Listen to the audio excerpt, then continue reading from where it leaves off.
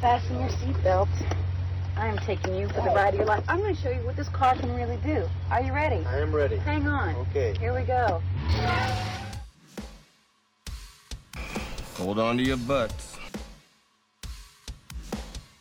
Go get him, kid. It might be a tumor. It's not a tumor. Not a tumor at all. F. What you're going to ask me. So you can go ahead and ask me what you're going to ask me. And my natural response could be to get offended. Hey, want to hear the most annoying sound in the world?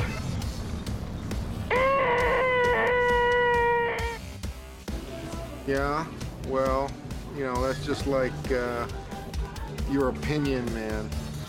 All right. You're listening to the 30-something movie podcast. One movie each week, 30 years in the making.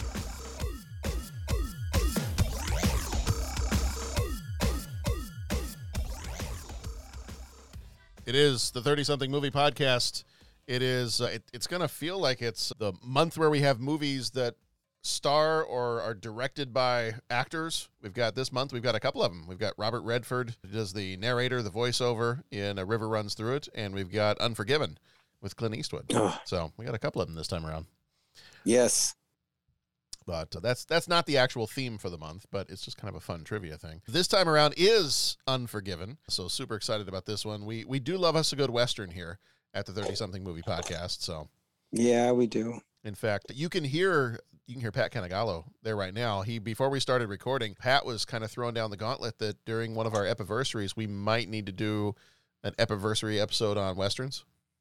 Yeah, I think we should. I'm strongly advocating for that.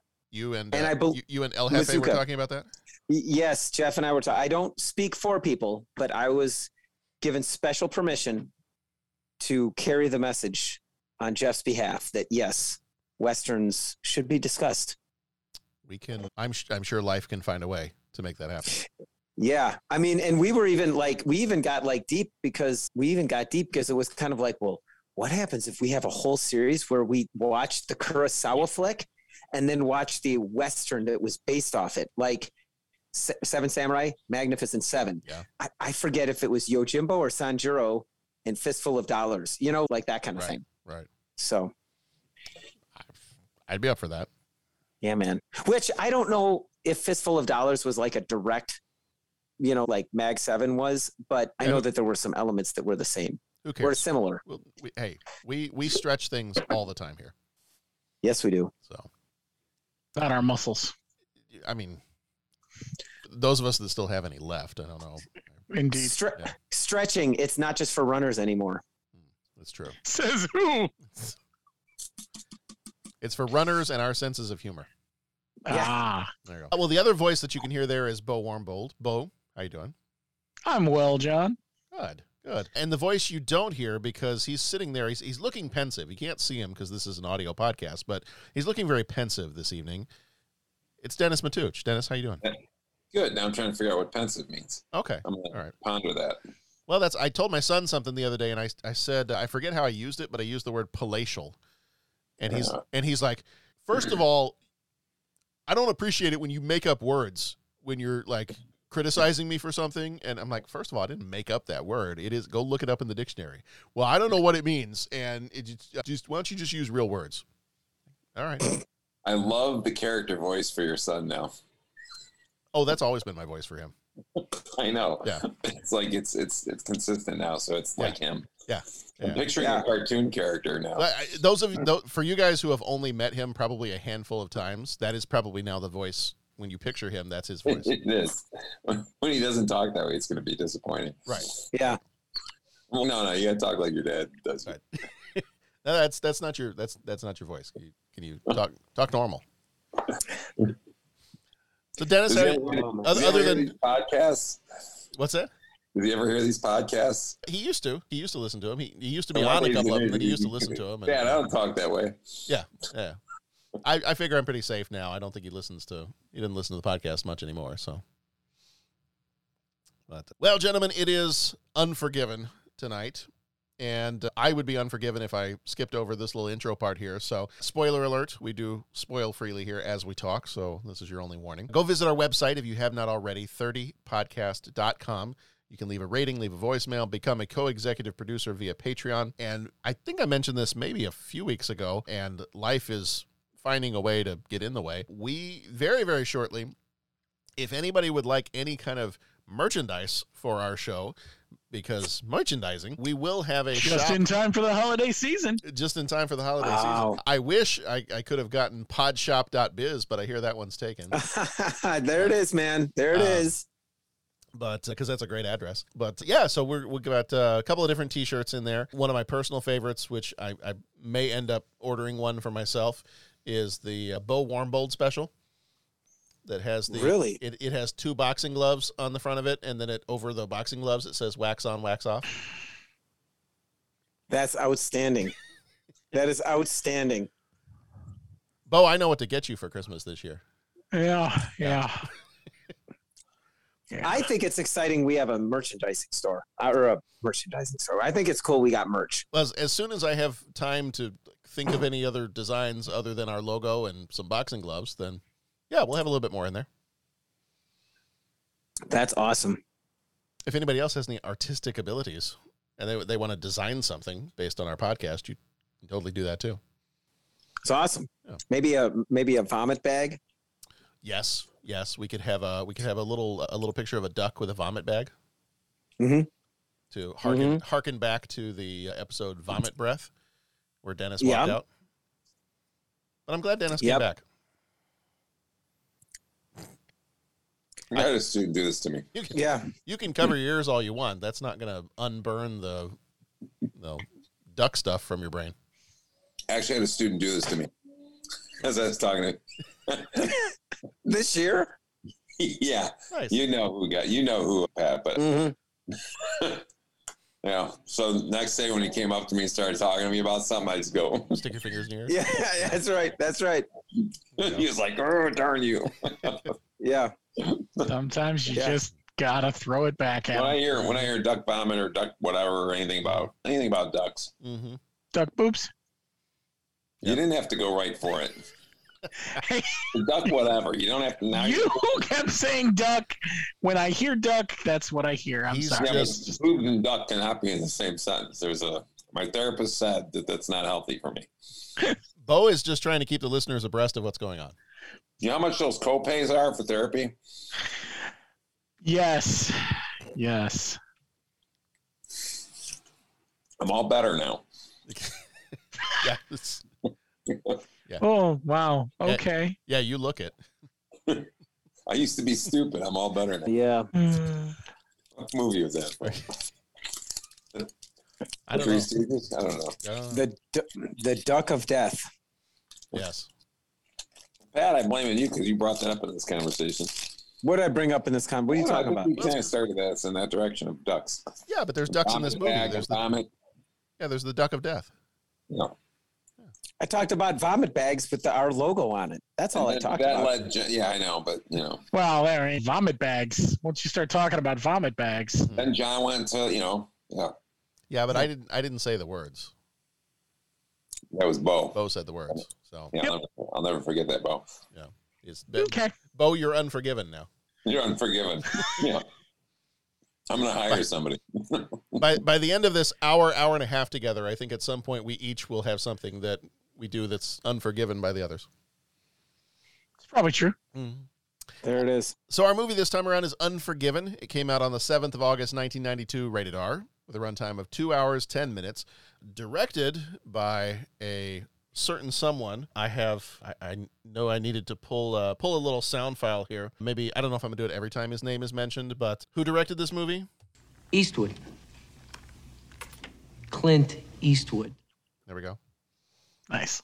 So Clint Eastwood directed this one. He also did Mystic River and Gran Torino. Writer was David Webb Peebles, who did Blade Runner and 12 Monkeys.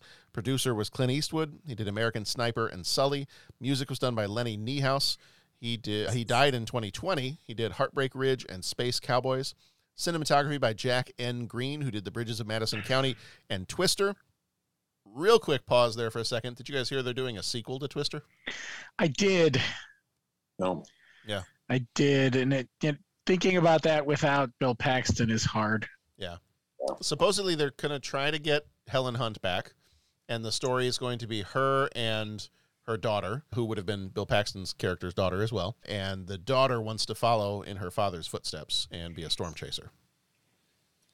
Yeah, I was wondering if they were just going to take the script, reshuffle some people around, and Helen Hunt was going to play the aunt where they stop at the house and, just redo the whole thing. Yeah. Could do that. I mean, I hope not, but it sure felt like that was a possibility. Yeah. Editor for this one was Joel Cox. He did Mystic River and Flags of Our Fathers. Budget was $14.4 million. Box office was $159.2 million. Flickmetrics gives it an 84%. Cinema Score gives that one a B+. Starring Eastwood, Clint Eastwood as William Money. He was in Gran Torino and Dirty Harry. Gene Hackman as Little Bill Daggett. He was in The French Connection and Superman 1, 2, and 4. Morgan Freeman played Ned Logan. He was in Seven and Driving Miss Daisy. Richard Harris, who died in 2002, was English Bob. He was in The Count of Monte Cristo and The Guns of Navarone. James Woolvett played the Schofield Kid. He was in The Dark and the TV series Jag. Saul Rubinek played W.W. Beauchamp. He was in True Romance and Warehouse 13. Frances Fisher played Strawberry Alice. She was in Titanic and Laws of Attraction. Anna Thompson played Delilah Fitzgerald. She was in True Romance and The Crow. David Mucci played Quick Mike. He was in Prom Night and For the Love of the Game. Rob Campbell played Davy Bunting. He was in The Crucible and Winter's Tale. And Anthony James, who died in 2020, played Skinny Dubois.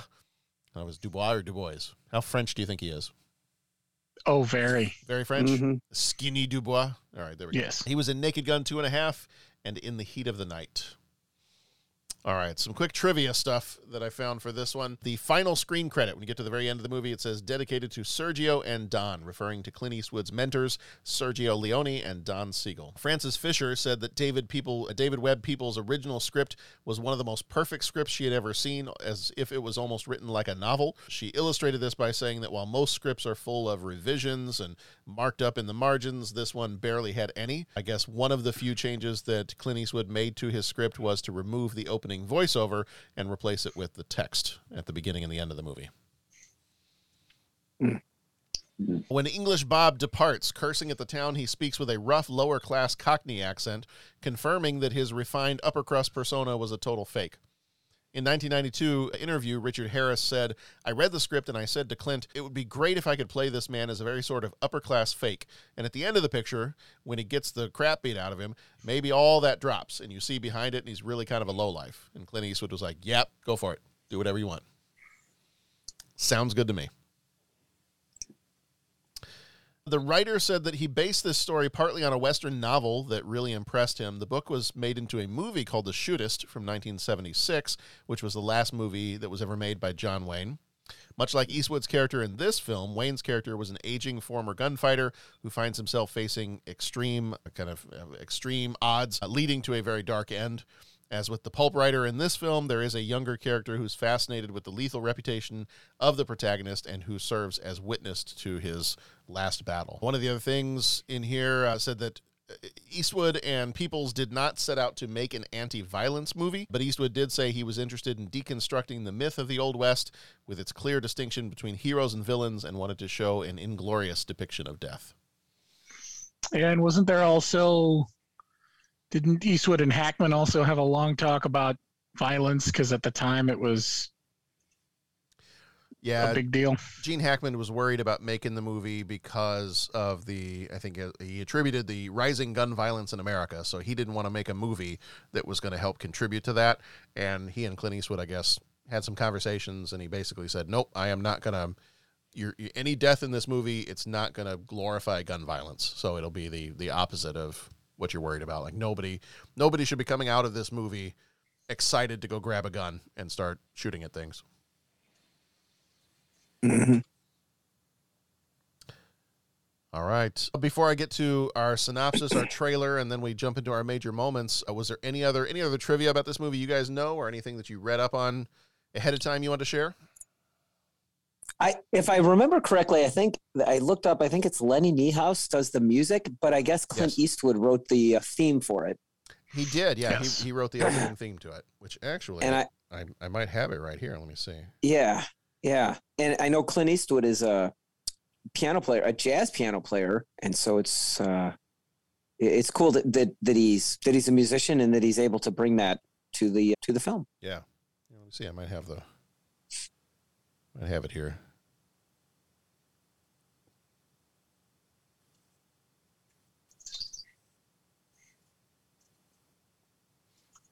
Well, I do, but it's not wanting to play. Let me try it one more time.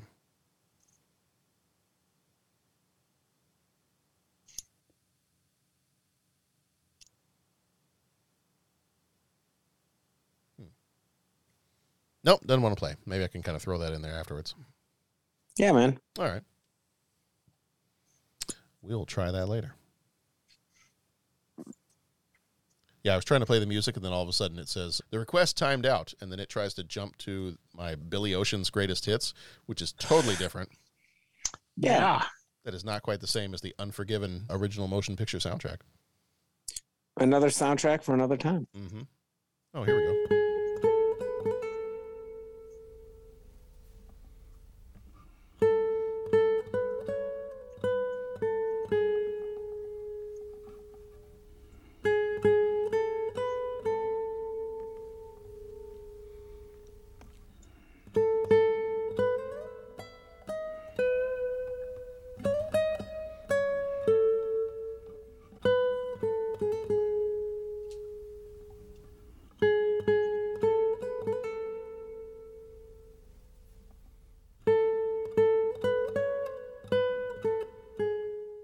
So this is that music that kind of plays over that kind of opening crawl at the beginning. And if you look at the soundtrack, it actually shows that there are, and I think Clint Eastwood wrote all of these. Yeah, if you look at the soundtrack, there are actually 8 different versions of this theme. Oh, wow. Yeah, it kind of... He put in some time on that one. Yeah, I spread throughout the soundtrack. It's got Claudia's theme version 1, and then track 6 is Claudia's theme version 2. And then track 9 is Claudia's theme version 3, and then it just kind of keeps going throughout the rest of it. It'll be fun to do. We'll have to do a deep dive in and hear how they alter, how they differ. Yeah. Yeah. All right. Really quick, you were doing the time I was letting the music thing play out here, but 2 little things that I did remember seeing is number 1, like this. I think that Clint Eastwood could have. I think that the script or whatever, or the idea had been around for a while, but he wanted to wait till he was older to play the main role himself. And the other one was from the writing perspective, which I thought was kind of cool. I remember them saying that this was almost entirely without changes.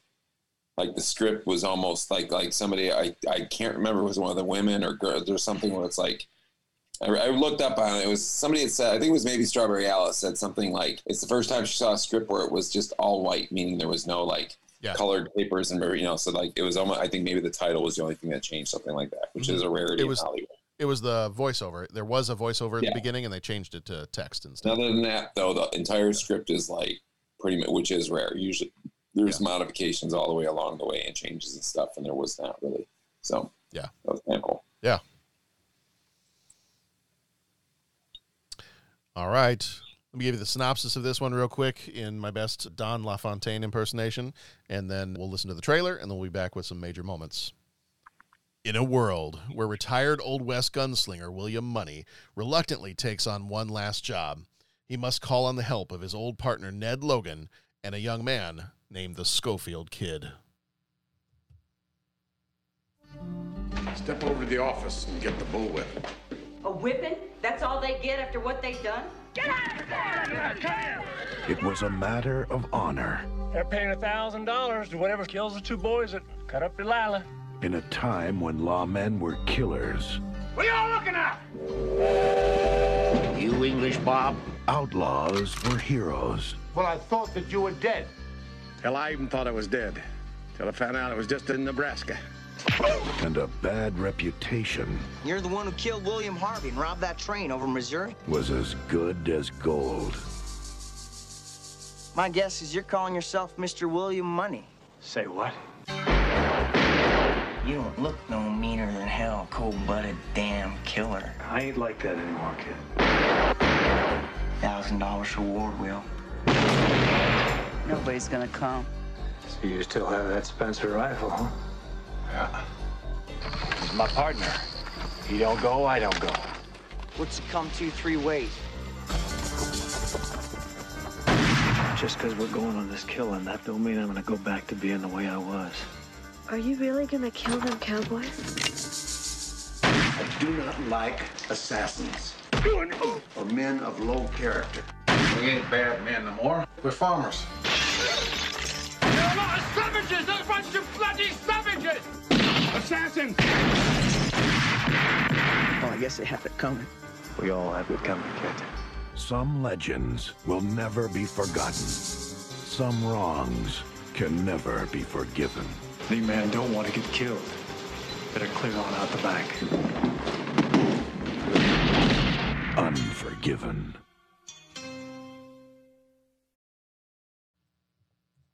All right. So our major moments for this one, I've got them broken up into 7 major moments that'll kind of walk us through the plot of this movie. And then we can kind of comment on the plot as we go along if there's anything you want to share with that. But otherwise, we'll try to keep kind of our opinions of the movie itself, the way the movie was made, and things like that. We'll keep that too when we go into our deeper thoughts here in just a few minutes. But major moment number 1, I'm calling it Big Trouble in Big Whiskey. So we start the movie off right away. We have a couple of cowboys who are enjoying the company of the ladies of the night, trying to find a way to keep some of this family friendly as we do on the podcast. But they're enjoying the company of the ladies of the night. And one of them, in the middle of the enjoyment, I guess, gets laughed at, and so decides that he is going to take his knife and cut up one of the girls. And this is where the crux of the movie kind of follows from here, is the women that are there, including Strawberry Alice, wants him to be hanged, wants him dead. And as the little Bill comes in, kind of the sheriff of the town, comes in, and it really is, he's gonna whip him, and that's about it. And then they're gonna have more of a business transaction to deal with the quote unquote damaged property that I think it was Skinny is the guy's name, the guy that owns the place, owns the bar. So the billiard hall, right? Even though the table got used for firewood, is that what it was? Firewood, yeah. So that's the trouble that's going to press the rest of the movie forward. And what ends up happening is the women get together and they're going to try to pool their resources and hire someone to kill the 2 cowboys, even though a deal was made that the cowboys were going to bring some ponies and trade them and give them to Skinny for his trouble. But the women put together their money, and they are going to try to hire out someone to come and kill the 2 cowboys and get their revenge, get justice. So that's where we eventually meet William Money, who is now a farmer. We get little hints here and there just from conversation, especially when the Schofield kid comes in and comes looking for him. This moment is Kid comes looking for money, and he has heard about the job that's being offered to come kill these cowboys, but he probably knows he can't do it himself. And I think it was his uncle, had worked with Will back in the day and told him all these stories about how he was the most cold-blooded killer. Like, if you ever had to go kill someone, you needed to have William Money with you, because he was going to be the worst or best, whatever way you want to look at it. And so Schofield kid comes looking for money, and he's there on the farm with his 2 kids. His wife has died, and you get the sense that his wife is the one that kind of turned him around, turned him away from his former life. But they are struggling a bit. Like, it seems like all their pigs have gotten sick. They've all got a fever. He might have been a really good killer, doesn't seem to be a very good farmer. So they are struggling a bit, and I'm sure that the idea of getting some money for doing something that on its surface sounds like it's serving justice by getting back at these guys for what they did to this woman probably sounds pretty appealing, instead of trying to wrangle these hogs and keep dealing with that. Then we have kind of a funny bit that turns unfunny fairly quickly. We have English Bob comes to town, and we first meet English Bob on the train. Praising the Queen left and right. Nothing nice to say about presidents. Why not shoot a president, basically, is English Bob's way of looking at things. But praising the royalty and not so much the president. And so English Bob comes to town, and very, very quickly, like the moment he comes, the character of Little Bill kind of, I think, he gets wind that the ladies have tried to send out the word and offer up a job to get these cowboys killed. And Little Bill is pretty wise to that pretty quickly. So anybody that comes to town that is any kind of assassin or gunslinger or whatever, he pretty much immediately assumes that that's what they're there for. And he mercilessly beats English Bob. And then we've got a They seem to have a bit of a history too. They do, yeah. They seem to know each other pretty well, and there's a funny scene in the jail. Funny, but also kind of terrifying at the same time. You've got this scene in the jail where his biographer, English Bob's biographer, is there, and he's trying to count all these everyone stories. Travels with their biographer. Absolutely. If I had a biographer, he'd be walking around with me all the time. So, but yeah, so he's trying to recount all these tales, and Little Bill is just sitting there. Gene Hackman is just sitting there, just laughing. Because he's like, that's not, I was actually there. Like, I know how this happened, and I'll tell you how this happened. And he tells what is actually a much better story. It's a much funnier story. It's a much better story, but obviously not as flattering for English Bob. So the biographer is pretty quickly getting the sense that this whole gunslinger hero persona is maybe not all that it's made out to be. And that's, I'm sure we're going to get into, but that conversation to me was such a, is it not a proxy, a microcosm of what this whole movie is trying to do. Hey, here's what would really happen, kind of thing. Even describing like a gunfight. Well, it's not the quick draw that's going to win. The quick draw is going to blast himself in the foot or miss or do something like that. It's the person that can be steady. Like, this is how it works. And I just thought that way he told the story, even the whole, well, here's the legend. No, were you there? You weren't there. Whoever, I don't know who your eyewitnesses. I was sitting there. This is what happened. Like, I just think that conversation was one of the amazing conversations that was in this movie, and wonderful bits of dialogue. But just but I think that's the right use of the word, as a microcosm for what the overall movie was. I thought that did such a great job of just setting the tone of the thing. Yeah, it kind of reminds me of we'll talk Tombstone later next year. It kind of reminds me of one of the scenes where after they have the shootout on the river, and is Val Kilmer's character, somebody asks, "Where's Wyatt?" And Val Kilmer says something like, "He's down by the river, walking on water."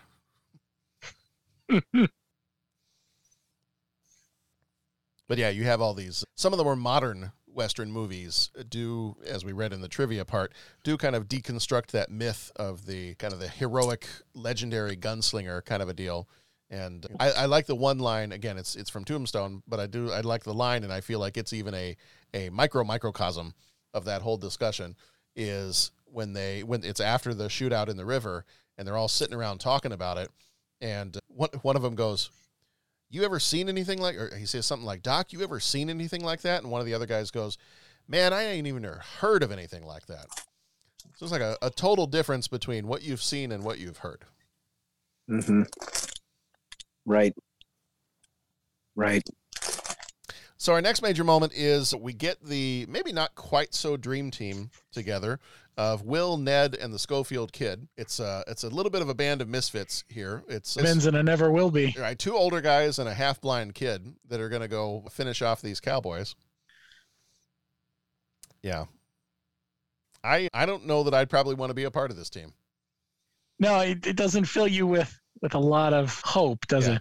No, I got an old farmer that can't even get on his horse. I've got the other old guy who, I mean, of all the characters, Ned seems like he's got it most together. Like, his eyesight's not bad. He's still a good shot. You know, he seems pretty even-keeled, whereas the kid is this hothead who just keeps wanting to tell people how much of a killer he is and can't see anything. And yeah, no, this is probably not the team that I'd want. Later on in our 3 questions, I have one question about who would you want by your side if you were headed into an Old West gunfight or something like that, and it would probably not be this team. Well, and I just want to say, I want to point out that the trailer was doing what trailers do and try and sell the movie, but I don't think the trailer was entirely accurate. Mm-hmm. And there was another trailer that I remember watching as a kid. I remember seeing that trailer. And again, then I watched the movie, and it was just like, oh my gosh, they totally messed up that whole bit of dialogue for the trailer just to get oh, cool, this movie sounds great. And it was the part that was like, you just shot an unarmed man. Well, he should have armed himself. Yeah. And then you watch that as a 14, 15-year-old kid. I hate to say it. It's just like, yeah, fire the guns, fire it up. Awesome. And it's like, that wasn't what that bit of dialogue was. Right. That totally mischaracterized the movie. And I got to be honest, the line in this trailer that you played of, and the outlaws were the heroes. No, they weren't. Mm-hmm. These guys aren't heroes. And even Morgan Freeman's character, he's just a regular guy. I mean, he seems to have it the most together, but he's struggling with, can he do this? Should we be doing this? I don't want to be doing this. And I mean, Dennis, one of your questions that you always like to ask in relation to Pulp Fiction is the Bruce Willis and then Ving Rhames character is stuck in there with the guys, and he's like, well, do you go back? You got to go back. It's like guy code. You got to go back. Well, in this one, the Schofield kid and Ned bust out the thing when William Money's getting beat up, and they don't go back. They head out. They get out. And it's sort of like, okay. And then in reality, like we all want to see the Western where it's some big rock'em sock'em fight. But in reality, could they have done anything against basically all the sheriffs or the deputies that were armed? Could they have busted in and done anything? So it's, sorry. I know we got to be careful of opinions, but yeah, this scene and this whole bit of dialogue, I just think, what this movie really does is it's more than just a dark version. It's not like the mirror universe of all the Westerns. It really has some thought-provoking things into it. Yeah.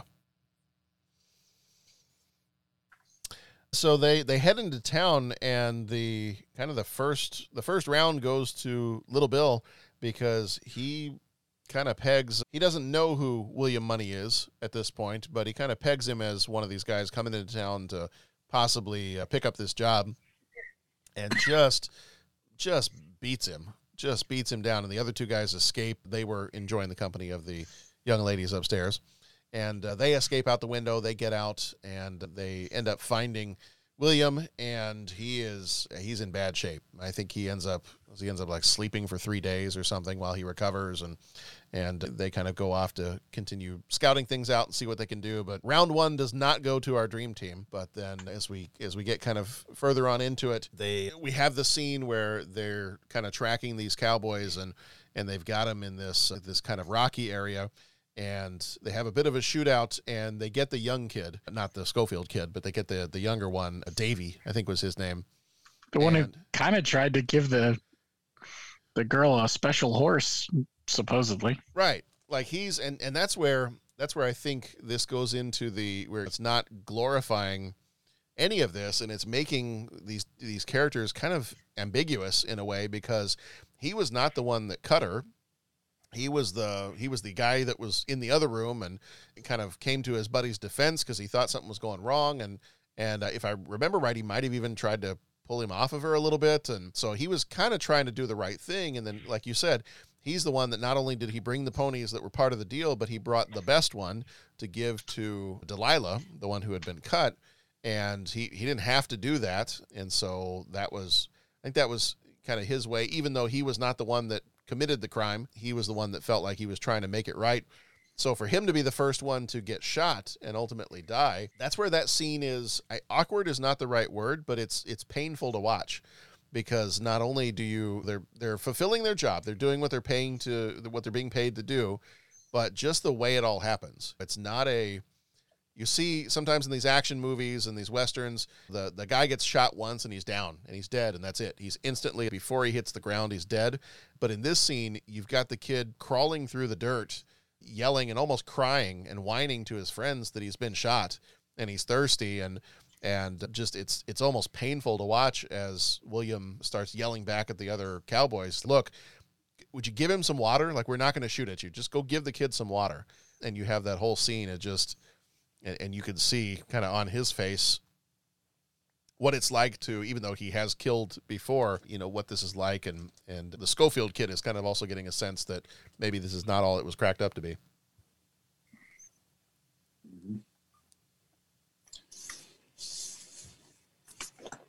So we do get at that point, Ned decides that he doesn't want to have any part of this. That he can't do it. He can't take the shot ultimately. And Ned is going to leave and go home, and it kind of feels like maybe he shouldn't have been there in the first place. So he starts to head out, and unfortunately, he gets intercepted by Little Bill. Things do not end well for Ned. We'll talk about that here in just a second.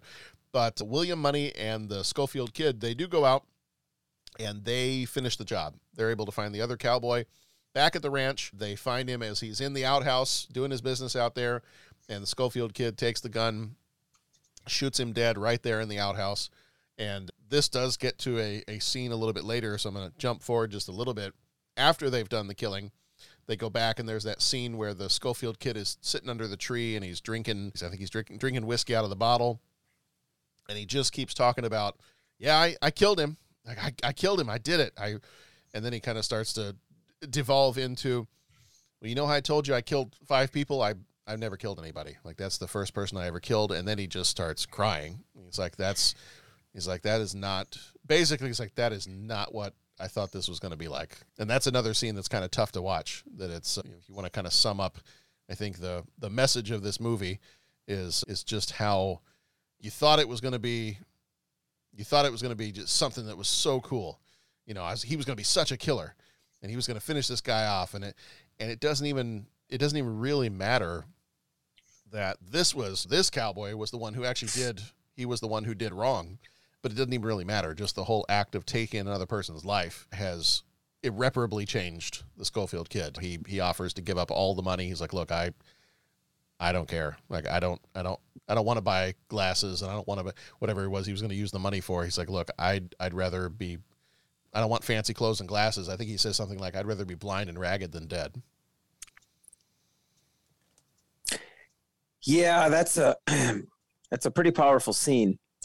And I'll tell you, the dialogue, again, I find the dialogue incredible. When the kid's just like, you can just tell he's coming apart, and this has really messed him up. And when he's just like, I've never killed. And then I think William Money just says, well, you sure killed the heck out of him, Yeah. And it's just a statement, just like, well, you're here now. And then it's something, and then he says, yeah, it's coming for all of us, or we've all got it coming. That's right. He's like, I don't know if he had it coming, or no, he had it coming. Like, he's trying to make himself feel okay, right? Yeah. He had it coming. Yeah, kid, we all got it coming. It's just wow. And then that's when he delivers that line where he just says, it's a hell of a thing killing a man.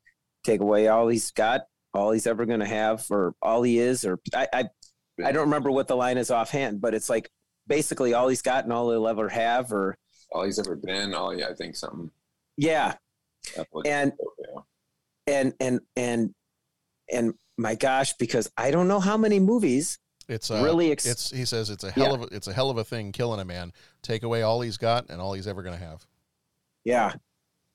And I don't know how many movies really look at the cost of it like that. Action movies sure don't, right? Right. And I don't want to fault any, because like I said, that they've got their role, they've got their place, but this really explores that whole, like, man, what it does to someone when you take someone's life, right? And I'm not speaking from any experience whatsoever, but that's rough. And then, like, they keep saying, he's just like, William Money's like, I don't remember half the stuff I did because I was drunk, because I had to be, because I wouldn't do it if I didn't, Yeah. So I was going to bring that, but that was my take on rewatching this again. And I have, like I told John earlier, I have not seen the entirety of this movie since probably back in the 90s, where I saw it a couple times. Obviously, my dad would have it on occasion, but usually I caught bits and pieces and never watched it all the way through. I did see it at the theater back then. My dad was a big, obviously, theater fan, and anytime a Clint Eastwood movie came out, yeah, you're going to see it. So packed up in the car, we all went to go see it. But I was 21, and it made me think back then, those lines about how it really, again, you thought you're going to go in for this kind of gung-ho, sort of cool, macho Western type of thing. And you came away, and it was really like, some people like described it as an anti-Western, but I don't know if it's necessarily that, or just a sad ending to it, and explaining what the ramifications, all that kind of celebrated gun violence were. And the big thing I took away watching it this time was how the role of alcohol throughout it all. He only became that guy when he was drunk. If he wasn't drunk, it didn't work.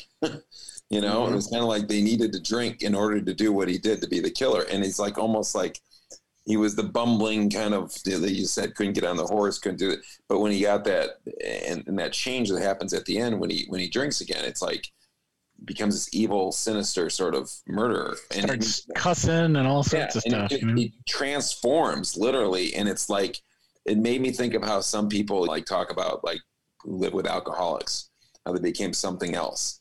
You know, how they're not the same person. Like they could have he looks like this whole kind of just, like a guy you'd like to be friends with. But then you see that happen. And then you hear the stories of how he shot this guy in the face and his teeth went out the back of his head. And the guy really didn't deserve it. I even know why he did it once I sobered up. You know, you start going like, this guy, why am I rooting for him? You know, but then again, that was a drunk one. And is that excusable or no? It's not excusable, you know. And then I was also questioning throughout this film, watching it, or this time watching it again, was there's the eye for an eye. Hey, somebody kills somebody, you get the revenge and you put a bounty out. I started thinking like a bounty to kill these guys. And I'm not saying what they did was good in any way whatsoever, but was it punishable by death? Right. You know, I started thinking that like the bounty should have been maybe to beat the crap out of them or scar their face up. Eye for an eye. Right. To kill him, she was still alive. And again, I'm not saying making any sort of excuse for anybody out there for that. I'm just saying, like, did the crime fit the punishment of like just killing him for what they did? And I'm like, he didn't kill anybody. I mean, you can say that in some ways he killed somebody, you kill part of them at least, but yeah, I sort of was like with that bounty. So who's clean in this whole thing? You know, is there any clean characters? There isn't. Yeah. You know, I don't think maybe the closest that comes to it is Ned, but Ned also refers in some of the dialogue about his past and that he was very obviously kind of a thief and a murderer and everything else back then and did things in his past too. He wasn't, and if he was hanging around with an old money character, it's like, I'm sure he wasn't hanging out with the best of people. So most likely he was just as kind of immoral or guilty. Well, and that's the thing that I think this movie was very compelling. And I want to make sure we talk about the movie and not start a podcast about whatever else. But you look at so many of the issues of gun violence, or let's just say violence in our country today. And that very thing that you said, Dennis, I think can apply. It's like, well, they went after these guys to kill them. Did the crime fit the punishment? Okay. Or did the punishment fit the crime? And even that, it's kind of, and it's like I said, none of this was in a court of law. And even that, when you go back to the beginning, like you think, okay, well, is the sheriff the sheriff isn't really a villain, but he's not really coming out looking, smelling all lily white with this. He has a consequence or whatever. And he suggests that she's property. It was, you know, exactly. Yeah. They look at him basically like property, and like the punishment that they were supposed to get. He even talked himself out of the punishment. Yeah. You know, well, you know what I'm saying? Like it was the end of. That's what I wonder. Would they have jumped to? Would Alice and the other girls, would they have jumped to putting this bounty on them if they do the business transaction of bring 5 or 7 ponies, whatever it was, and then he was also going to whip them, and then he, like you said, he talks himself out of the whipping. I wonder if he had whipped them as mercilessly as he beat English Bob and all these other guys. Right. If he had done that, I wonder if Ned. women or Ned, I wonder if the women would have been like, yeah, okay, that's enough. Like the ponies will be there for the financial part of it. We don't care about that because we don't benefit from that. But these guys were beaten within an inch of their life. They're not dead, but all right, they'll never do that again. Close enough. Yeah, they'll never do that again. In 1878 or whatever year it is, that's probably the best we're going to get. So again, that's kind of one thing that I didn't question back then, which is interesting.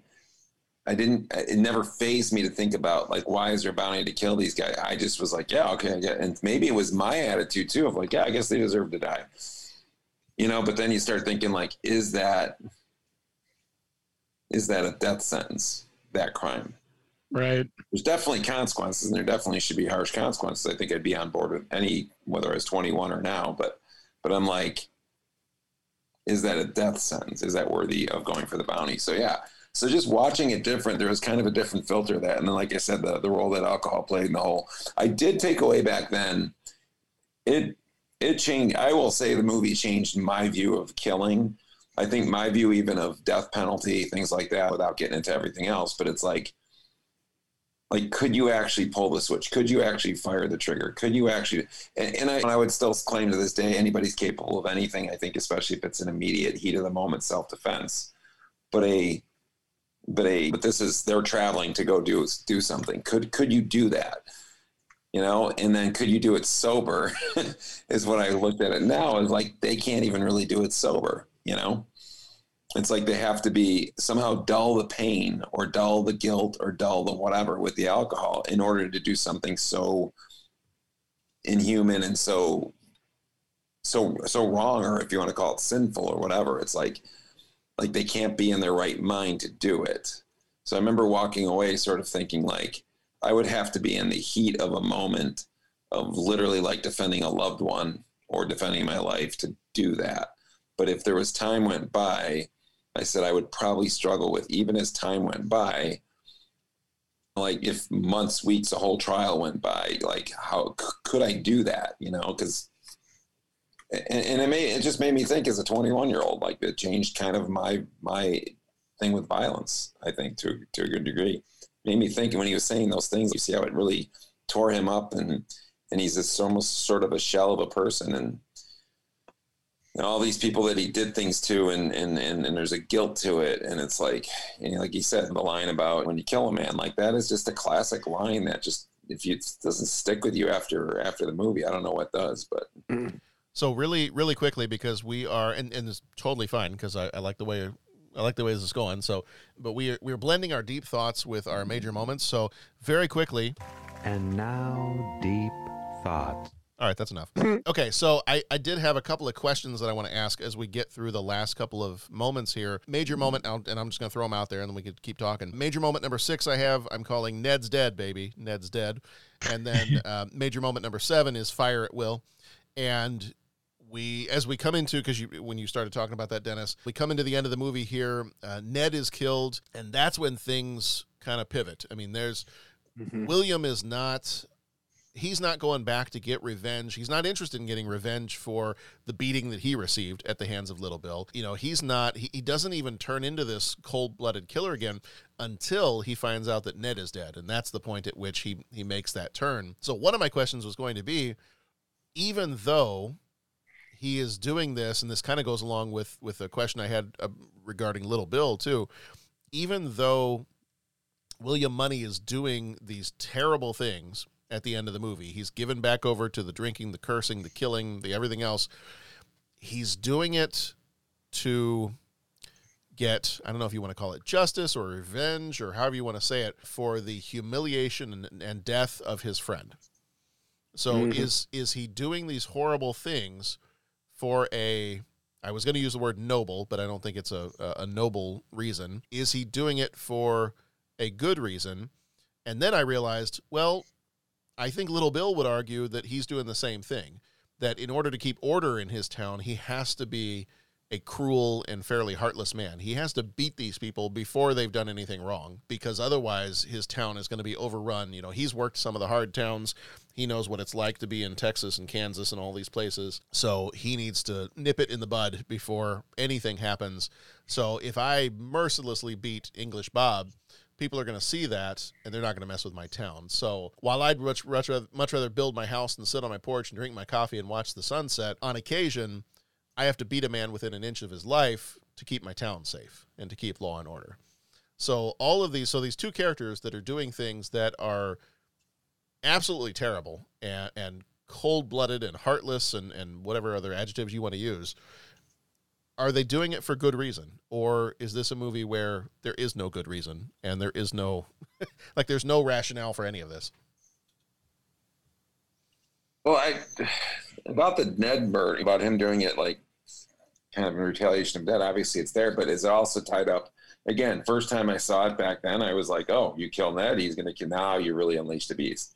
But at the same time, is it also tied up in his guilt, which then drives, is it his guilt that he kind of dragged Ned back into this? So does he feel partly responsible for that to a great degree of having brought Ned into this? So yeah, is it an unfocused, just dealing with the crush of, okay, Ned's dead because of me, because I got him back in this, and this is the guy who did it, and so it's not necessarily just a 100% noble sort of thing. I think it's tied up with a lot of the guilt and stuff as well of his thing. But yeah, I don't know. I don't think anybody's. I think it's a lot of misguided reasons for all the characters. Well, and the other thing I think about too is at the end of all this, they do have that kind of final text crawl that talks about how he and his children, they took the money, he and his children kind of abandoned the farm. They went to, I think this is, they went to San Francisco, and he was fairly successful in dry goods or something like that. But part of me is like the thing that we're really kind of not talking about here at the end of the movie is the one thing that turned him around was his wife. And I'm sure that probably took years to turn him around, William, to turn him around and change him from the man that he used to be. Well, now he's unleashed this killer again. He's been drinking, he's cursed, he's killed people mercilessly, and now he's going to go back to his kids. And like part of what's got me worried there is, well, what kind of a father is he now going back to his kids? Because I really doubt that he's going to go back to his kids, move to San Francisco, become semi-successful in a dry goods business, and just completely be able to switch this off. So that would be the part that, if there were a sequel, if there were Unforgiven 2 Electric Boogaloo, then that would be what I'd be concerned with is, gosh, what does he do when he goes back home?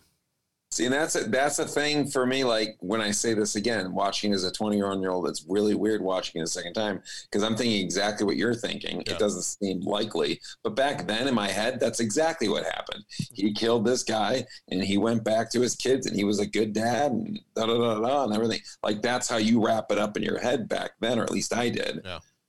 I totally felt that that's what happened. That's a totally plausible and in fact, yeah, of course. I mean, he's only doing this now because that guy's the bad guy. And once that bad guy's done, he'll go back and he'll be dad of the year, you know? And it's like, I started then thinking like now for the money, is it dad of the year to go risk your life for $500 for your kids? Cause then what if you get killed? Your kids have no dad and they have no mother, and you've just left them orphans. So it's weird that you like thinking from an older perspective or a parental perspective now or whatever, just an older, how you pursue this movie and think of it in different layers. It was really kind of interesting. Yeah, I don't think he even thought that he might not come back. Like, I know he said that to his kids, but I think the old gunslinger in him was like, I got this. But it was almost though, and again, back then I thought I would think that, but I don't know if I thought it now because there seemed to be, like you said, having trouble getting on the horse, shooting at the can. Like it wasn't all, it wasn't that confident going in. Like he wasn't selling confidence when they're going back in this. It seemed like you said, like a couple stooges, sort of a couple old guys, a blind kid, and I'm going, he's got to be thinking he might not be coming back. How can he be that confident? But back then, I perceived it as the confidence you talk about, but watching it now, I didn't quite see that.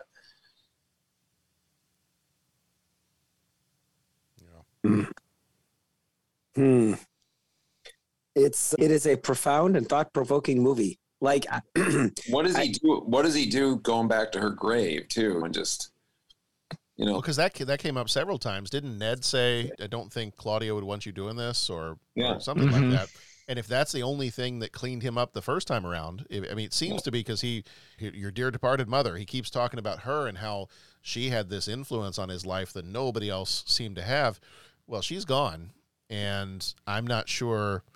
Maybe he can change again for his kids, but that was referenced at least once. Was that, well, she wouldn't want you to do this, so clearly that's been simmering in the background, even though his wife even though his wife turned him around originally, being told she wouldn't want you to do this. If she was looking down on you now, she wouldn't want you to do this. That wasn't enough to stop him. Mm-hmm.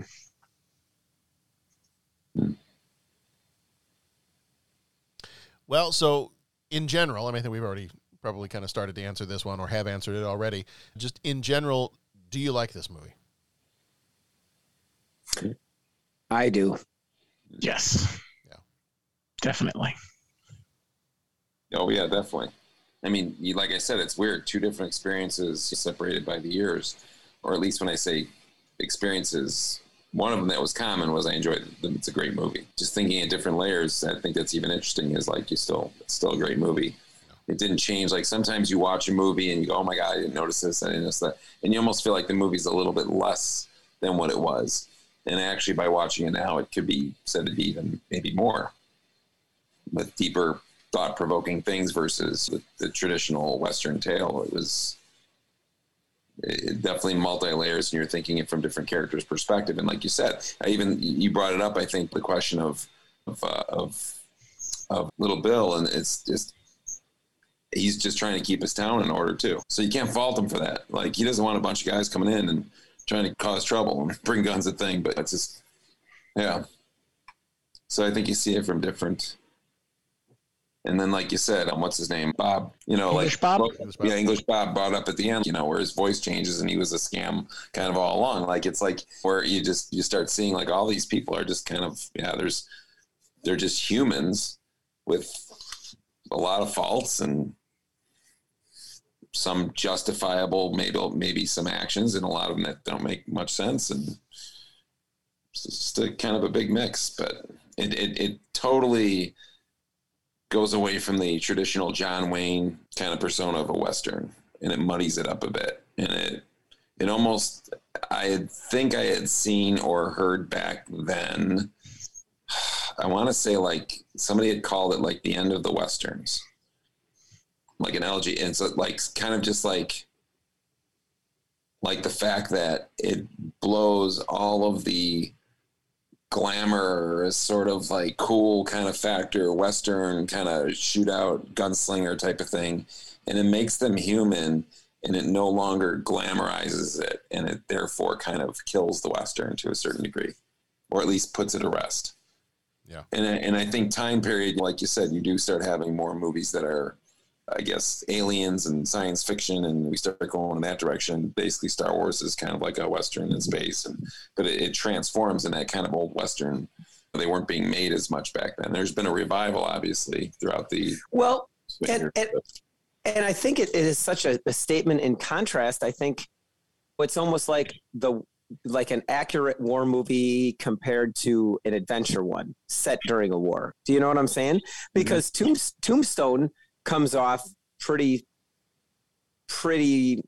shall we say, soon after this, and then Wyatt Earp in that. And I'm not faulting Tombstone at all, but I think Tombstone would definitely fall a little bit more into glorifying, might be a strong word, but I mean, the gunfights look, hey, this is cool. The good guys are going to get the bad guys, and it's clearly defined who the good guys and the bad guys are. And, you got all that kind of stuff. And I mean, I don't know. I think this state, I don't know that it necessarily puts those other movies down, but I think it just kind of puts everything on notice that it's like, hey, here's the other side.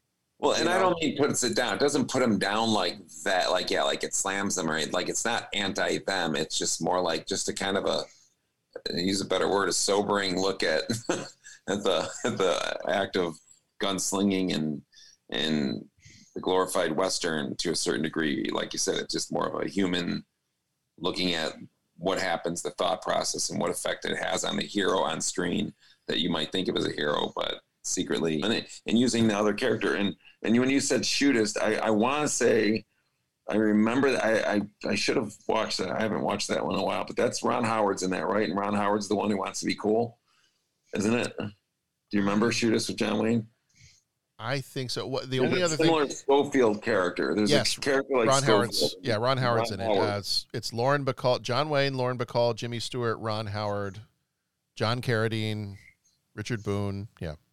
And I think there's a similar thing at the end with John Wayne. I mean, there's a little bit of feel for that sort of thing. But like Ron Howard, I think, is the kid who thinks it's all cool to be a gunfighter or something. And, you know, and John Wayne's character has a little bit of a mild sort of not as cool as you think type of kid, I think. But then I think at the end, I'd have to watch that one again. One thing too, back on the alcohol part that I think theme wise that I kept thinking of more this time than the first time was the town itself is called Big Whiskey. Right. And I just thought, like, is that the metaphor? You know, yeah. A little on the nose there. Yeah. And it's where money goes back and starts drinking again is in Big Whiskey, and it's where he shoots and goes back to that life, and alcohol was the cause. And I think there's a scene with Morgan Freeman with Ned where he talks about like getting money to drink or something. I'm trying to think if you could pull that one up somewhere. But yeah, I just thought that was it's funny too. If I caught this time around that it's Big Whiskey. Well, the other one that any other town, you call it Big Whiskey. Just a big depraved kind of center where people do bad things. The other one, Pat, you might enjoy this one. I did find out today that there is a remake of this movie that was made in 2013. Had you heard about this one? I have not. It stars Ken Watanabe. Oh. And it was remade in 2013, and it is a story of a former samurai is approached by an old associate to help claim the bounty on 2 men who have disfigured a prostitute. Interesting. How did it fare? You know, the ratings that I see on here, I actually wanted to try to see if I could go find it. It gets a 94% on Rotten Tomatoes. Oh, well, so there you go. It's got some pretty good ratings. So I was trying to look up and see if I could find a spot where I could maybe find it streaming somewhere or rent it or whatever, because I'm always up for a good samurai movie. Oh yeah. And I'm just gonna say, you know, we kind of jumping back to major moments because we kind of not glossed over, but we kind of that shootout at the end. Mm-hmm. Man, I'll tell you, when he goes walking into that bar, that is like that is quite a powerful scene. Yeah. I mean, and then all of a sudden, just the whole thing, and it's because he just tears through those guys, and they just have they just can't stop him. And it's kind of the same thing that they discuss. It's like people are missing, like not all the shots hit. It's not just the stormtroopers that miss, and it's not like some running fight. I mean, they're all standing 5-10 feet away from each other, and there's just a lot of missing going on and misfires, and it's wow. And then the very end is he doesn't ride off into the sunset. He rides off into a rainstorm. Yeah. And I remember as a kid, and not like, oh, cool, but that was just like, whoa. I remember when that whole scene happened, and just for some reason, it's the riding off into a driving rain, yelling at the town. It's just like, wow, this is next level. Yeah. You know? Really quick. The part that I remember was, when they were driving into town, Ned pulls out a bottle of whiskey or something or alcohol and tells them like, hey, we're going to need it. And it was just, again, that whole theme of like, this is what we need in order to be able to kill a man. And then when he was sober and he couldn't pull the trigger, he couldn't do it because he wasn't drunk. And then what does he get paid? You know, it's kind of like, it is kind of unfortunate because he realized that and he didn't do it. And even though he didn't pull the trigger, he ends up paying the price in the long run anyway. But so that whole alcohol theme was just an interesting theme for me this time around. And it probably makes sense. Like, I think you have to be a certain point dead or a certain point. They say like they do in the military. I think statistically, I remember it being back with, the old muskets and Revolutionary War and Civil War and all that, back in the day, that the battles, they couldn't pull the trigger a lot. That's why boot camp is what it is to kind of, in other words, do what kind of the alcohol did, which was kind of deaden feelings and deaden things so that you can pull the trigger, because to look in another person's face and do that was something that was very difficult for people to do. Yeah. And, and the theme is clearly here that it's just not a simple, glamorous, you just shoot people. Yeah. All right. Do we have anything else we want to say about Unforgiven before we hop into 3 questions? I just think Clint, cool period of his life right here. Right. I think it's a good time. Like, I mean, when I looked at it now, because now you've seen all the older Clint Eastwood movies where he's much older, obviously, and he's like 80, 90, and you think, well, if anybody could pull it off when they're 90, it's Clint Eastwood still. We could still kick my ass. But at that point, he's not like the young kind of pretty boy, and he's not quite the old.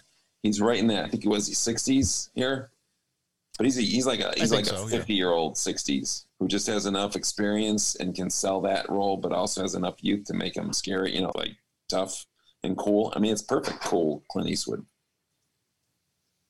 Like, I think this is almost prime. I mean, there's obviously Dirty Harry and all that stuff, but like the blend between the Clint Eastwood now and the young Clint Eastwood back then, I mean, that was a good prime. I might describe that as his prime kind of years in some ways. And I mean, all of his years are probably prime, but, and I just always said, when people have asked me the question, like, what director would you want to be on set? He always is one of the top three. I would like to see him direct. So just that'd be cool.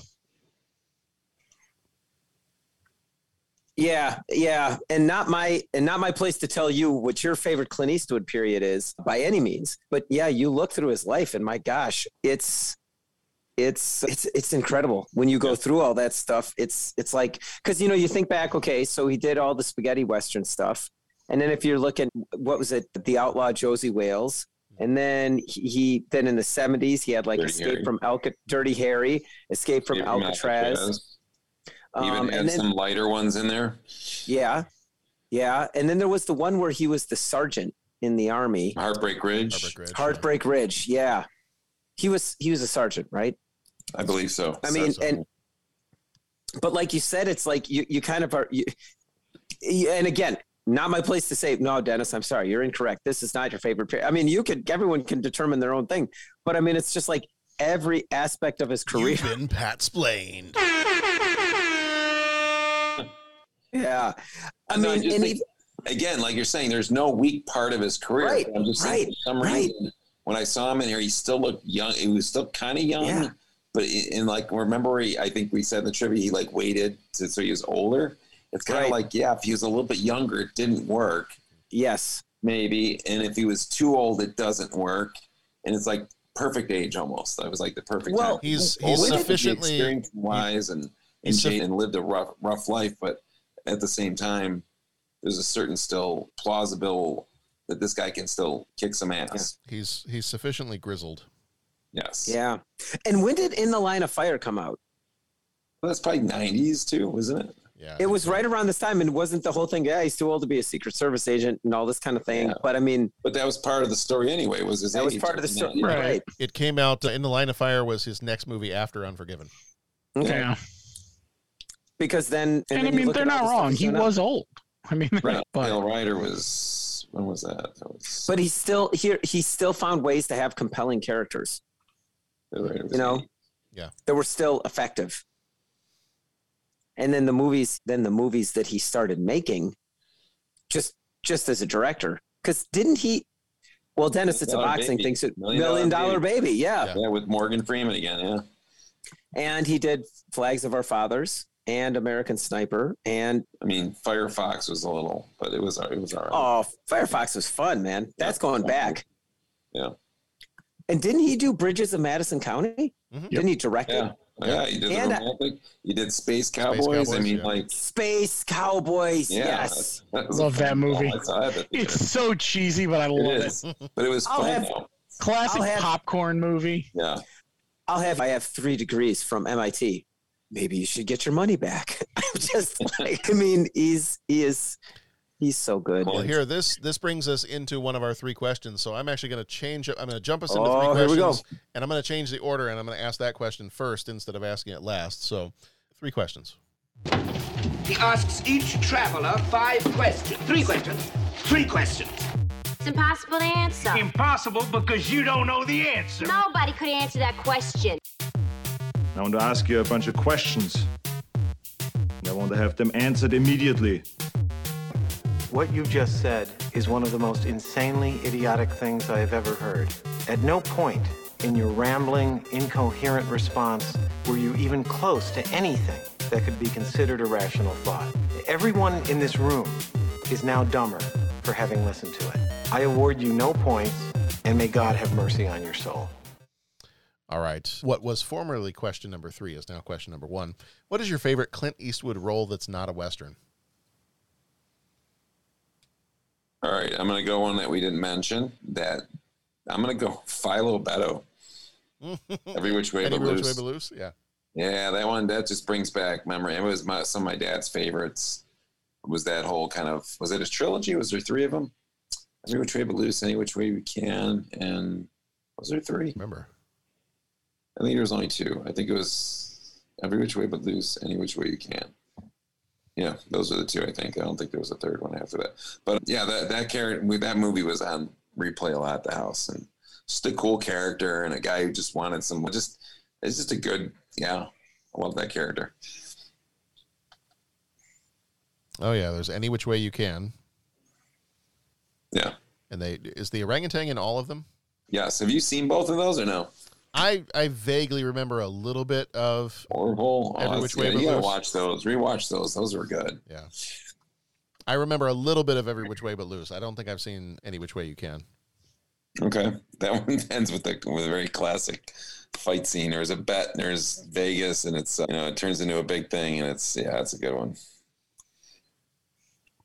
Is this, so knowing that he's a trucker that becomes a prize fighter, is this kind of like a spiritual prequel to Over the Top?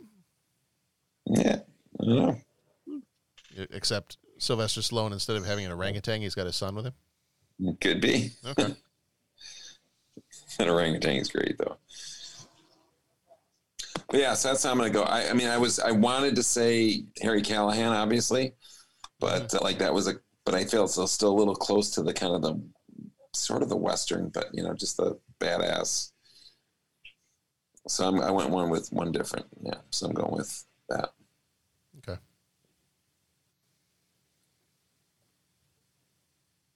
And I'm waiting until you guys give yours, because there's a couple other movies we forgot, Pat, that I just got to throw out there. I think mine's going to be In the Line of Fire coming up here real soon. Always love that movie. Yeah.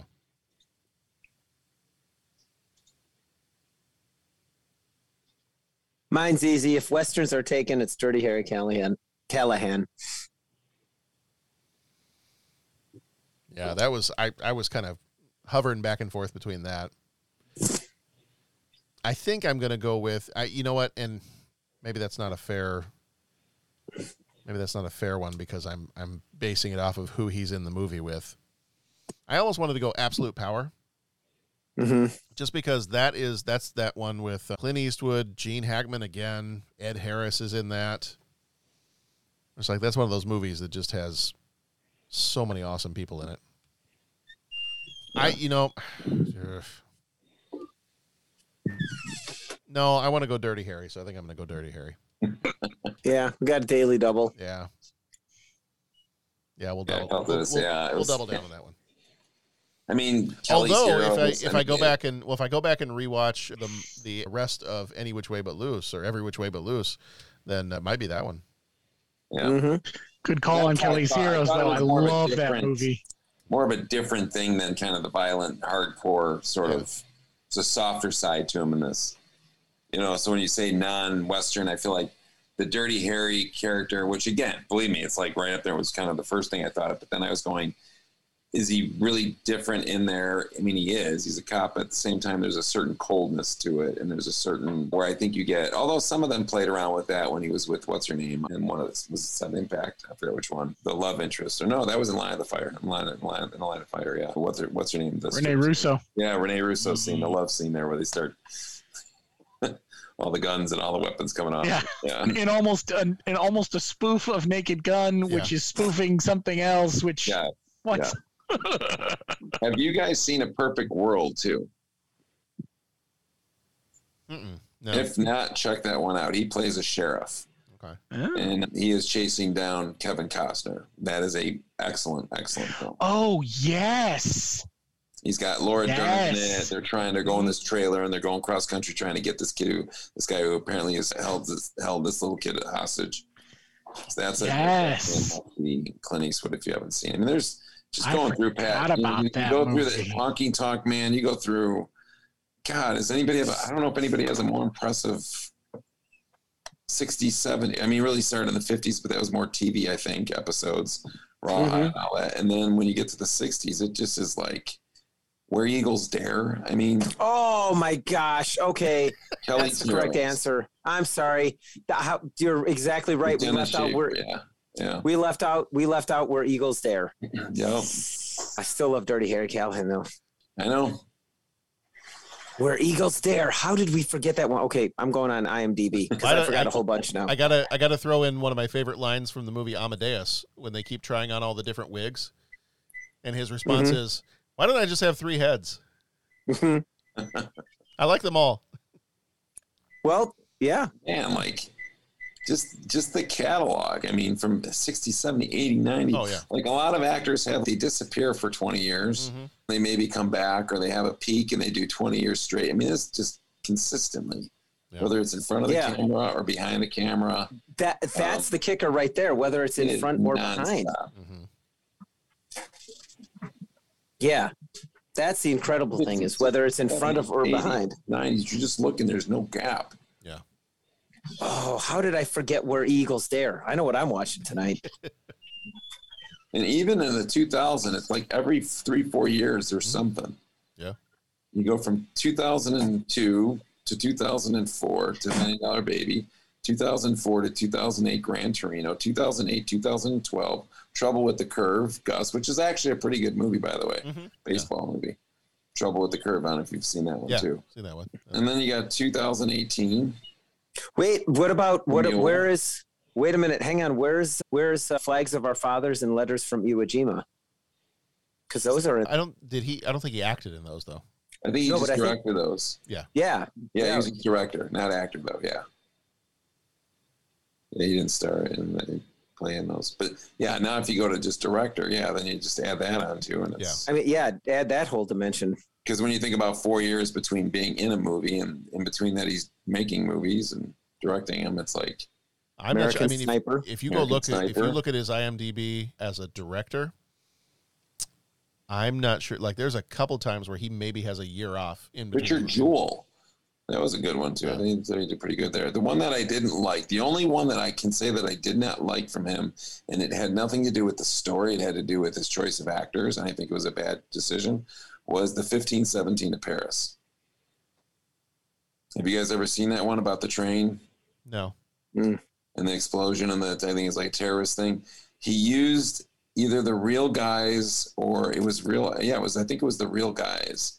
And the acting's just really bad. The line, it's either written poorly or something, but 1517 is the only Clint Eastwood movie that I think I've ever seen that I've kind of been like, it's a little bit embarrassing. That was not that good. And again, it wasn't necessarily the story. It was, I think he chose to use the real guys who were in it. And they just couldn't act. It just wasn't good. But Sully. Yeah. I mean, J. Edgar, Jersey Boys. Wait a minute. He did Sully? Yeah. Oh, my gosh. He's so good. Well, we're not going to see Pat for the rest of the week. Hereafter was with what's his name, which I actually like. That was good too. Yeah, Letters from Iwo Jima, Flags of Our Fathers. Yep. What the heck? Mystic River. You forgot about Mystic River? Mystic River. Can we just say that he's like the best actor, Hollywood director / everything? I'm okay with that. We just say that? Yeah. Yeah. Bird, Pat. Yeah, right. I remember when he did. Yeah. That's with, what's his name? Forrest Whitaker. Yep. Wow. Okay, so here it is. Before we go on to our next of the 3 questions, who is the best, greatest actor / director / producer / whatever in all of Hollywood? Eastwood. Clint Eastwood. Clint Eastwood. There we go. Got the drop in there.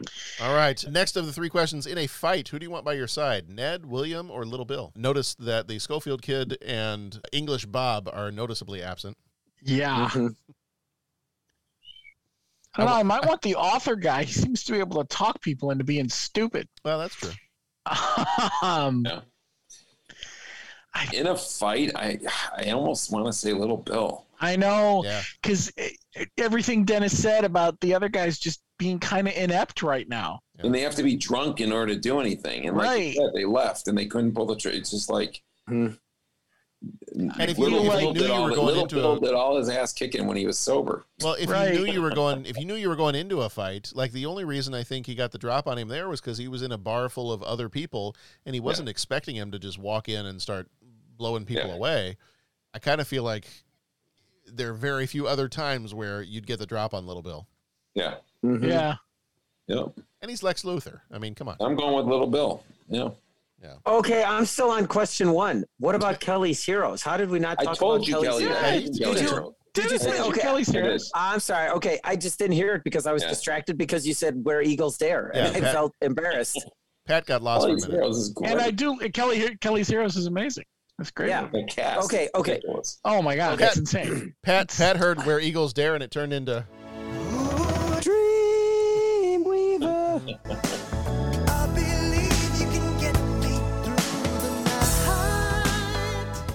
Admittedly, I'm due for a rewatch of Kelly's Heroes. The last time I watched it was when we watched it for the podcast. Oh, I love that song. I'm just telling you, man, for everything people get mad at me about on this podcast for saying, I can't believe like the letters we're going to get that I didn't say Where Eagles Dare. That's okay. We're going to get more letters for declaring Clint Eastwood the best whatever we just did. I had Burning Bridge, an old cassette. I remember having it on. I know the color of the cassette. It was like an orange and kind of whitish cassette, and we had our own little tape recorders, and we put that in, and we had the Burning Bridges song. We play that sucker nonstop. Love that song. That song is good. John's got to pull that sucker up. That's a good song. I'll get you the link, John. There you go. All right. Did we all answer who you wanted by your side? I mean, I know Pat's lost. Yeah, I went with Little Bill. Sober, where the other guys, you need alcohol in them. Otherwise, they're not worth much. I mean, yeah. All right. And then last of the 3 questions, in your mind, what is the most unforgivable thing a movie/show/story has ever done? Put a duck in a bathtub with... You know what, Dennis, when I wrote this question, I had you in mind, and I knew exactly what you were going to say. And you did not disappoint. Man. You did not disappoint. I knew you did. You put John, it on come up with a second sequel, a third movie that kills off the main characters in the credits and gives the audiences no hope. Hey, you know what? I'm just kidding, man. You set it up. Sometimes, you set hey, it up. Put it on the tee and swing. Sometimes when you win, you lose, Pat. Sometimes when you win, you lose. Oh, man. I don't know. What was the question again? Life is nasty, brutish, and short, Pat. You just need to embrace the nihilism. We are nihilists, Lubowski. We believe in nothing. Yeah, man. Nice marmic. Okay, so what was the question again? Question is, in your mind, what is the most unforgivable thing a movie/show/story has ever done? The entirety of Indiana Jones and the Crystal Skull? Can that be a thing? If you want it to be, sure. Gosh, that is such an open-ended question. It's hard.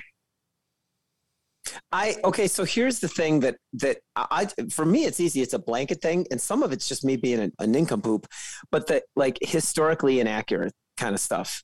Do you know what I'm saying? Like that always drives me nuts. Like, why'd you have to do it that? Well, like, couldn't you? See Pat's earlier comments throughout the years on Pearl Harbor. Yeah, see, and that's the unforgivable one. That one. But in the flip side, I feel like I know that about myself, that it's just like, Pat, you got to walk it back. It's a movie kind of thing. You know what I'm saying?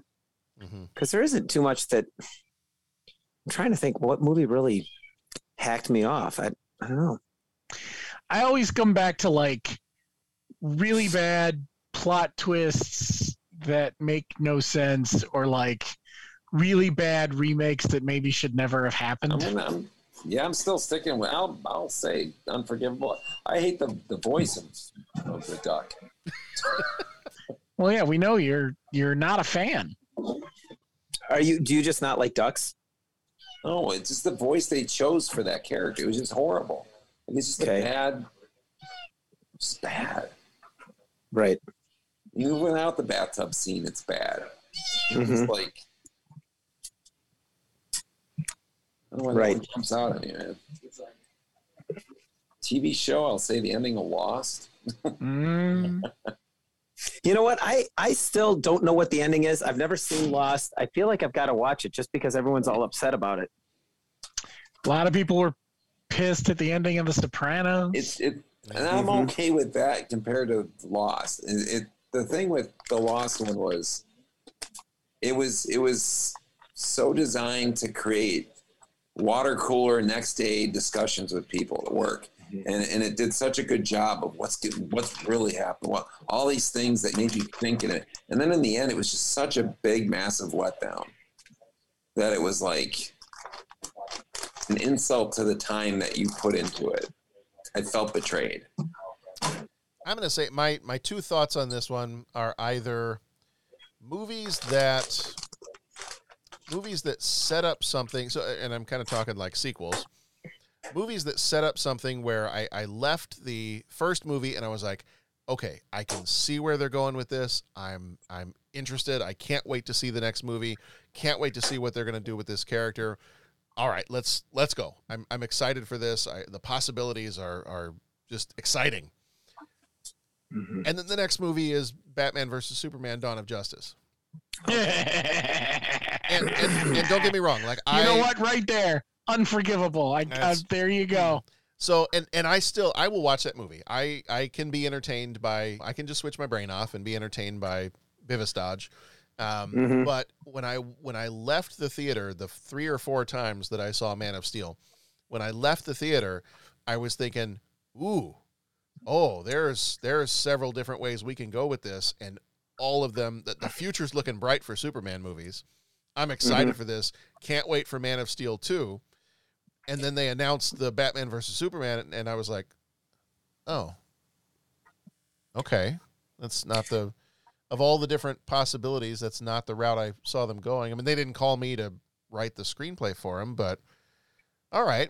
And as much as I still can enjoy Batman versus Superman, the biggest sin there, the biggest unforgivable part is there are so many better routes you could have taken it rather than what I think they might have been doing was feeling the pressure of, well, we've got to cram a cinematic universe into this fast because Marvel's already beat us to it. Mm-hmm. So let's start introducing characters as fast as we can so we can compete with the Avengers. There's that. Yeah. And then there's, and I know some of our other friends are not a fan of the middle movie of the Star Wars sequel trilogy. But there were things in that movie that were being kind of set up, and I was like, ooh, okay. All right. We're putting a little bit of a twist on things. We're introducing some ways to move forward. And then pretty much all of that was undone by the next dumpster fire of a film that I will not name. And it still, to this day, makes me angry. I don't even know that I've rewatched it. Like, it may be the only Star Wars movie that I've only ever seen once. And there are things that I enjoy about that movie. Like, there are scenes that I could go back to and rewatch of that movie and be like, okay, all right, that's kind of fun. Yeah, there's lightsabers. I'm always up for a good lightsaber. But the movie as a whole, yeah, no. The only other last thing I will say is when I wrote this question down, I didn't have anything in mind for myself as an answer. But then as I started to think about it a little bit, I was like, well, what movie do I feel like committed the different sins of, like what Bo mentioned, of it just, some stuff doesn't even make sense. Like, it's so downright stupid that it just doesn't make sense. And immediately something clicked in my brain and I was like, Cool World. Okay. There you go. I hate Cool World. Okay. Yeah, when you first sent that question, I read the text, the one that came to mind, and I couldn't think of it because it left quickly. But it was, I don't know, I like unforgivable the fact that they remade Willy Wonka and it was the Tim Burton version. So that one just ugh. What kind of made me think of this question. Tim Burton, that was just bad. Number one, bad choice. You don't take a classic like that. You don't take so that's to me is the unforgivable part. As I was thinking, like, why would you take a classic? Number one, classic actor in it, and then Gene, and it was just, yeah. What were you thinking? Like, what were you thinking? Were you really arrogant enough to think that you could have made that better? Like, just leave that alone. How about the Remake it. 2001? And it was weird and it was creepy and it was almost like pedophile. It was just weird, and it just didn't like the vibe of that movie. So that was my first initial reaction. I think was that one. You mentioned Tim Burton. Then you brought up because at the time I wasn't thinking about Howard the Duck because it was purged from my memory. And It's all my fault at the beginning, so it was in there and it overtook Willy Wonka and Charlie. You mentioned Tim Burton, though. His 2001 Planet of the Apes is a crime against a lot of things too. Yeah. Yeah. But for some reason, I didn't hate that movie. I don't know that I think of. I didn't hate it. I don't know that I think of. I don't think of as much as I watched the Planet of the Apes as a kid and loved those movies and watched them with my dad. I remember all that. I don't know that I think of the Planet of the Apes movie as being quite as, I'm using my quote fingers here, sacred as the 70s Willy Wonka. Yeah. I think the problem I had with it was where they tried to do homages to the original. Yeah. They failed miserably. Instead of just remaking the premise, go for it.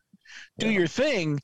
But some of where they tried to do it, it just didn't work. I guess the one thing that I maybe am more forgiving of it is I feel like it revived that genre enough that I'll give you that interest in it, where it was kind of a weak bridge, but a bridge to the newer ones, all the other ones, War for the which I think are excellent. Yeah, those were much better. I mean, it was just that first one I had so much trouble with, and I think it's because they might have been trying to call back to the original, maybe too hard. Too hard, yeah. And I think that's what rubs me the wrong way in a few places. Bo, are you saying the original one of that new trilogy?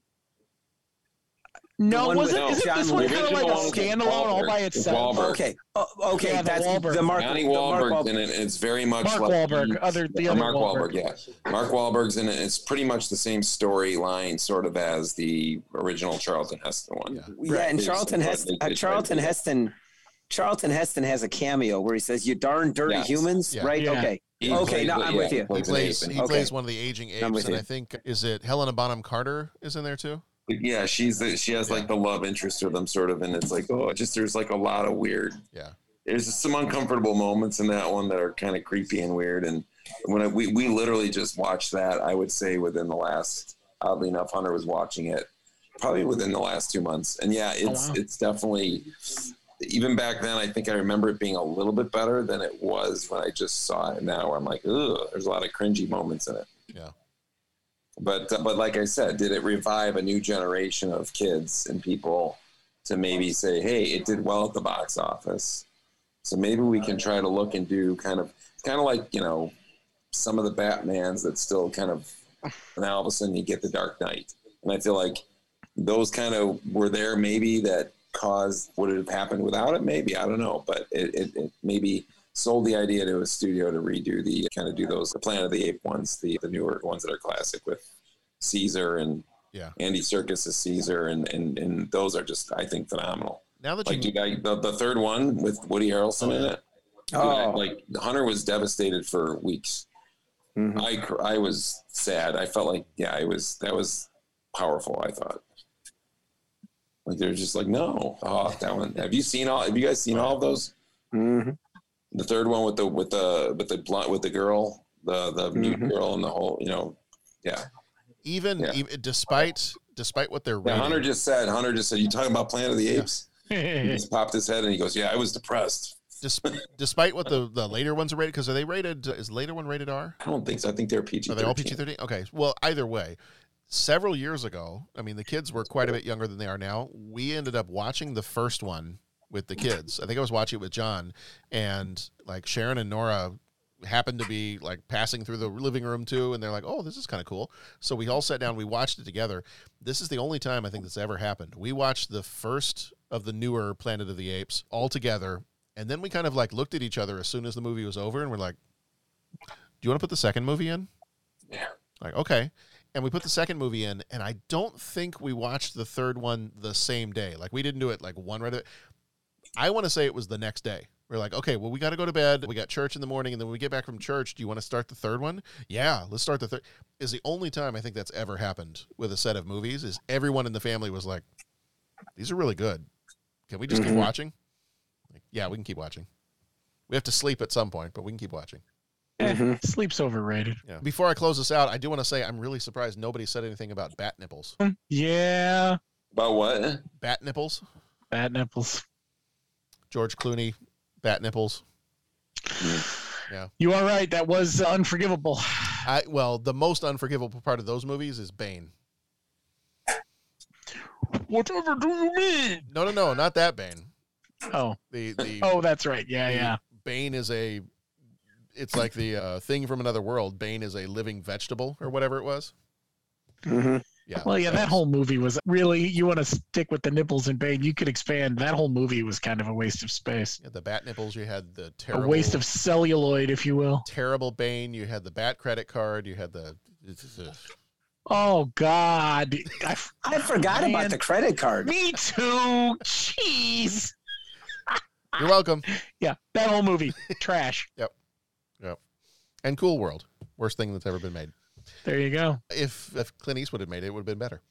All right. That's going to do it for this episode. Hopefully you can forgive us for if we've trashed your favorite movie. Although if of all the movies we've trashed in the last 10 minutes or so, I kind of feel like they all deserve it. So too bad. But yes, hopefully you forgive us if we did trash your favorite movie. Although ironically, if not, send all emails to Pat at 30-something.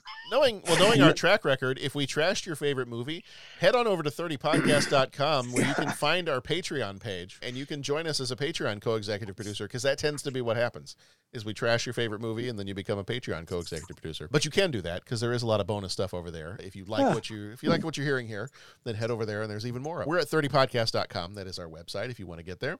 And then our next episode's coming up for the month of November, our Patreon episodes. If you do want to join us over there, our Patreon episodes are, the full-length one is King of Comedy from 1982. Our Patreon shorts are Rocky 3 from 82 and Black Adam from this year. And then the regular episodes we've got left this month. Next week, we're going to be taking a look at Chaplin. The week after that, A River Runs Through It. And then we are barreling right on into December and finishing out the year. Our Patreon in December is Eating Raoul from 1982. Christmas Story Christmas from 2022, Conan the Barbarian from 1982, and then our regular episodes for the month of December are Santa Claus the Movie, The Babe, All I Want for Christmas, Home Alone 2, and The Muppet Christmas Carol. So we have got all kinds of good stuff coming up over the course of the next several weeks or so, and then leading on into 93, which we've got coming up in the beginning of January. So awesome. Gentlemen, thank you so much, as always. Always have a good time with you. Yeah, what a great discussion about what a great movie. Yep. Thanks, John. Thank you, John. All right, everybody. Be excellent to each other.